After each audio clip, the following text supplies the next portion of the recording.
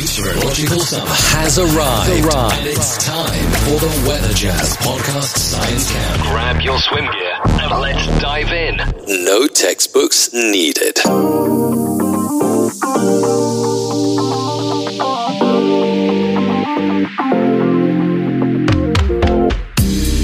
Hi, everybody, and welcome to Weather Jazz, a world audience podcast about anything and everything. Weather, science, earth science, and astronomy. We're going to really delve into astronomy today.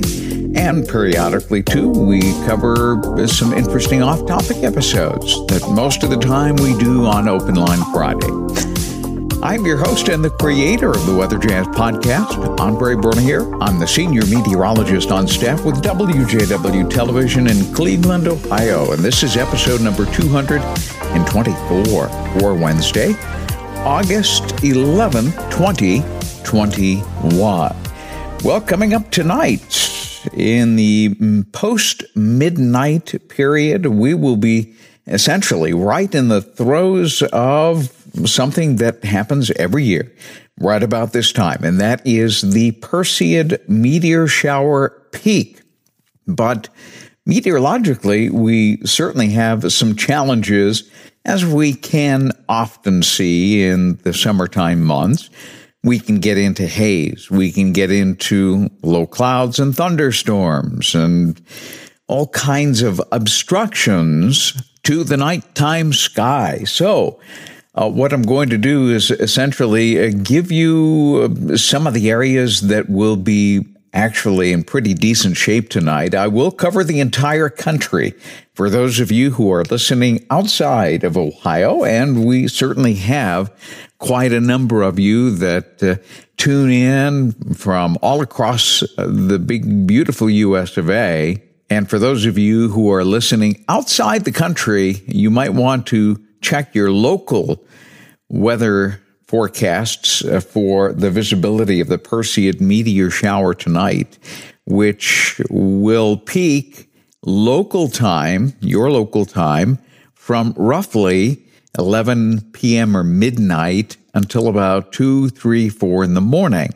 That will be the peak. Okay, let's cover the USA. Who will be the winners in terms of sky condition? Well, normally we look to the western U.S. because that's where the least amount of moisture there is in the atmosphere to cause that hazy sky or that the extra junk that's in the atmosphere from the water vapor, which can reduce visibility of the sky and make it less clear. So those of you in the western U.S. really stand the best chance of seeing the Perseids tonight. And so if you live north of Denver to Casper, to Cheyenne, Wyoming, all the way up to Great Falls, Montana, and that includes virtually the entire state of Idaho, almost all of Washington, Oregon State, and anywhere in Nevada, and most of Utah, you're in pretty decent shape.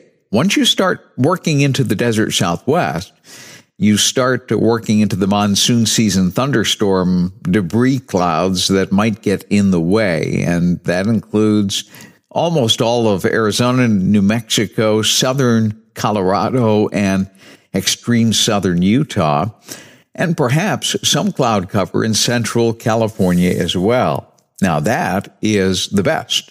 What about the worst? Well, the worst will be in the Northeast. We have a number of thunderstorm clusters moving through, throwing debris clouds into the atmosphere from Chicago.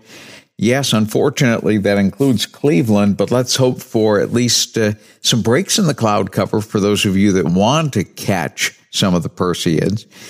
And you might have an okay time of it from roughly Cincinnati all the way up to Albany, New York. But you're going to be fighting the haze, the humidity. The dew points are very, very high, in some cases in the 70s.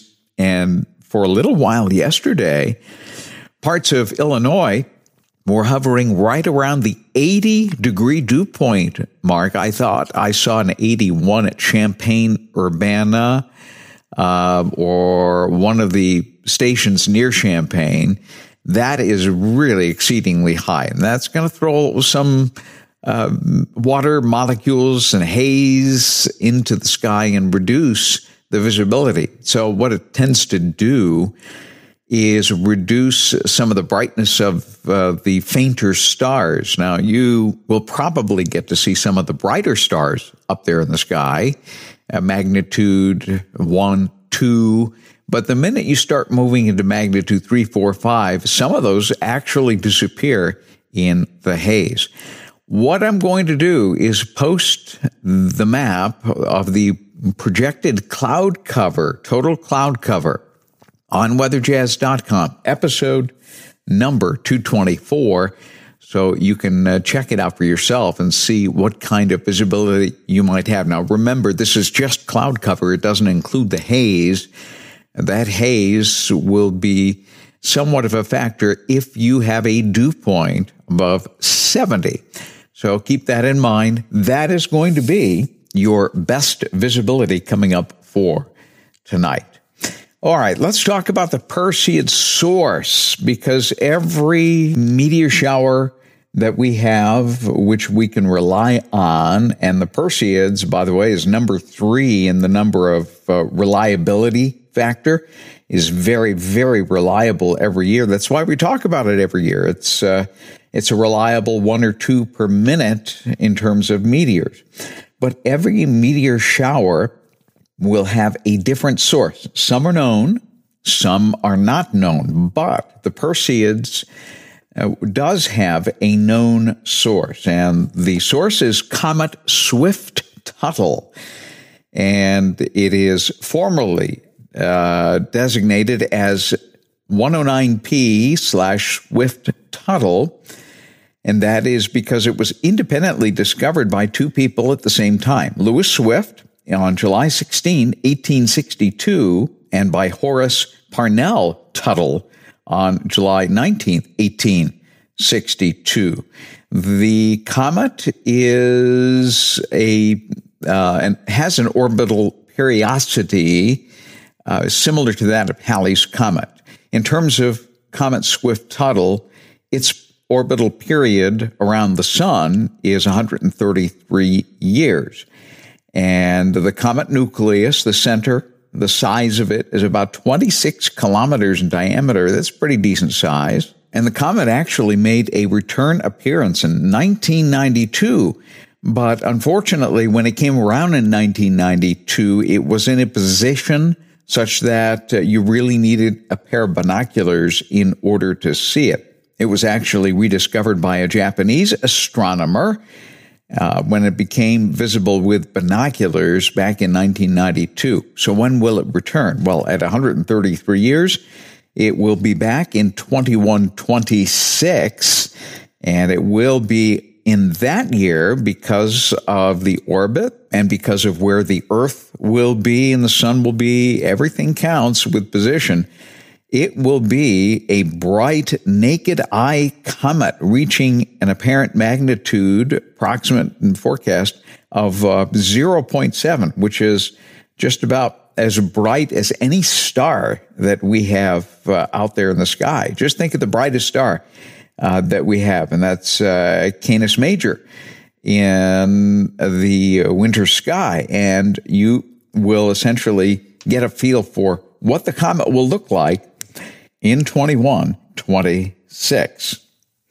Well, what is the best position for watching the Perseids? Let's cover that, just in case you are unaware. We cover this every year, but frequently those details kind of get lost in the mix because there are so many meteor showers that have a different way of viewing it the best way. But for the Perseids, what you want to do is point your toes to the northeast. Just know where your compass directions are. Point your toes to the northeast, keeping your toes pointed to the northeast, then lay down. Make sure you have a nice pillow behind your neck and start watching. And you will very, very likely start seeing some. By the way, that's where the constellation Perseus will be. That's where the Perseids come from. The meteors appear to emanate from the constellation Perseus. So if you point your toes northeast and then lay back either in a chaise lounge perhaps and recline it all the way back, or just lay on the ground. Again, it's helpful to have a pillow there so that you're not causing any kind of neck stress, but you will at least see some where skies are clear, 1 or 2 per minute. Some of them can be quite bright and some of them can be quite impressive as well. So that's what we do here on Earth. What do you do if you are an astronaut? What do you do if you are an astronaut on the International Space Station? How do you watch the Perseids? Well, you might think, well, look up in the same direction. Well, there's a problem because the cardinal directions will change with the orbit of the International Space Station. But there's a problem with that anyway, because the Perseids burn up in the atmosphere. Guess what? The International Space Station is well above the atmosphere. If it weren't, the space station would be burning up in that atmosphere because it's traveling so fast around the Earth. So what do you do if you're an astronaut? Well, you look down. And I showed an image on Fox 8 News earlier this week and indicating that if you're an astronomer, you look down. Because one of the astronomers on the space station actually captured one of the Perseids making entry into the Earth's atmosphere, which is below you, not above you.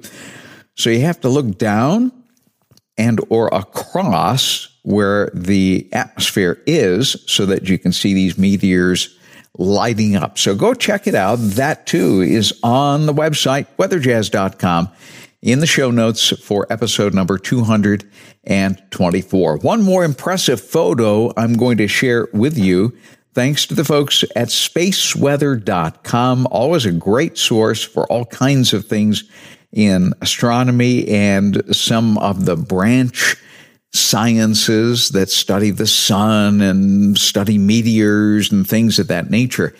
There was a great photo that was snapped by someone in Texas, and he not only captured one of the Perseid meteor showers coming in, but at the same time captured one of the, actually several sprites. Those are the electrical discharges that are seen kind of fingering up from thunderstorms well into our ionosphere and the highest reaches of our atmosphere, the rarefied atmosphere.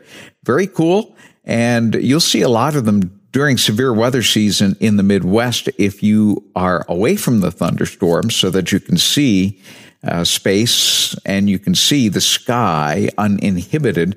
But this is a great photo, a great example of that. You'll see the Perseid off on the left, and you'll see the sprites going straight up from a thunderstorm complex that was rather distant. I believe it was somewhere in Kansas or Nebraska at the time. Cool stuff. Again, all on Weather Jazz on episode number 224. The show notes there. Go check it out when you have a chance. Well, good luck tonight in hopefully seeing a few of the Perseids. You're going to have to dodge some haze here in Ohio and perhaps some thunderstorms. Let's hope it's not a serious issue, but it may. But those of you that are listening to Weather Jazz from another part of the country where you don't have the haze and the high humidity issues and you have clear skies tonight, if you happen to be a photographer, especially an astrophotographer, and are able to capture some of the Perseids on your camera, please drop me a line and send me a JPEG, and you can do that at weatherjazz@yahoo.com. Hope you enjoyed today's episode. Again, good luck tonight for those of you who are hoping to catch a glimpse of the Perseid. Help me to spread the word about Weather Jazz. especially word of mouth. Do you know somebody who's into the Perseids? Let them know about this podcast episode, number 224.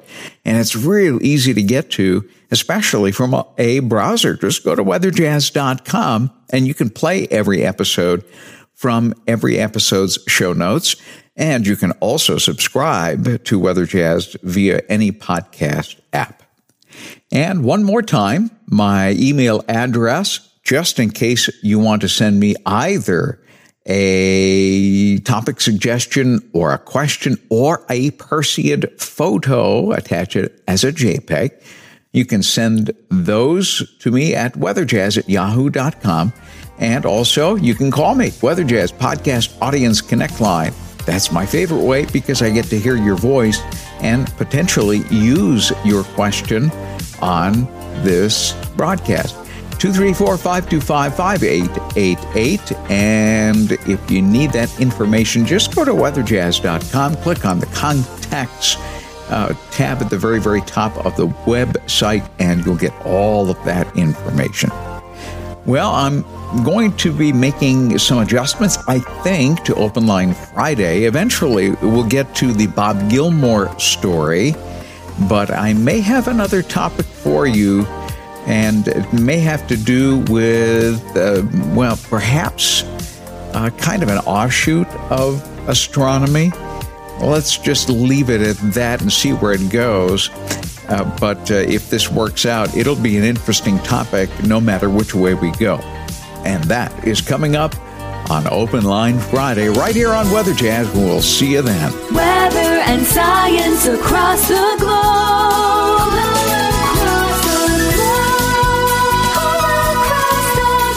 The Weather Jazz Podcast.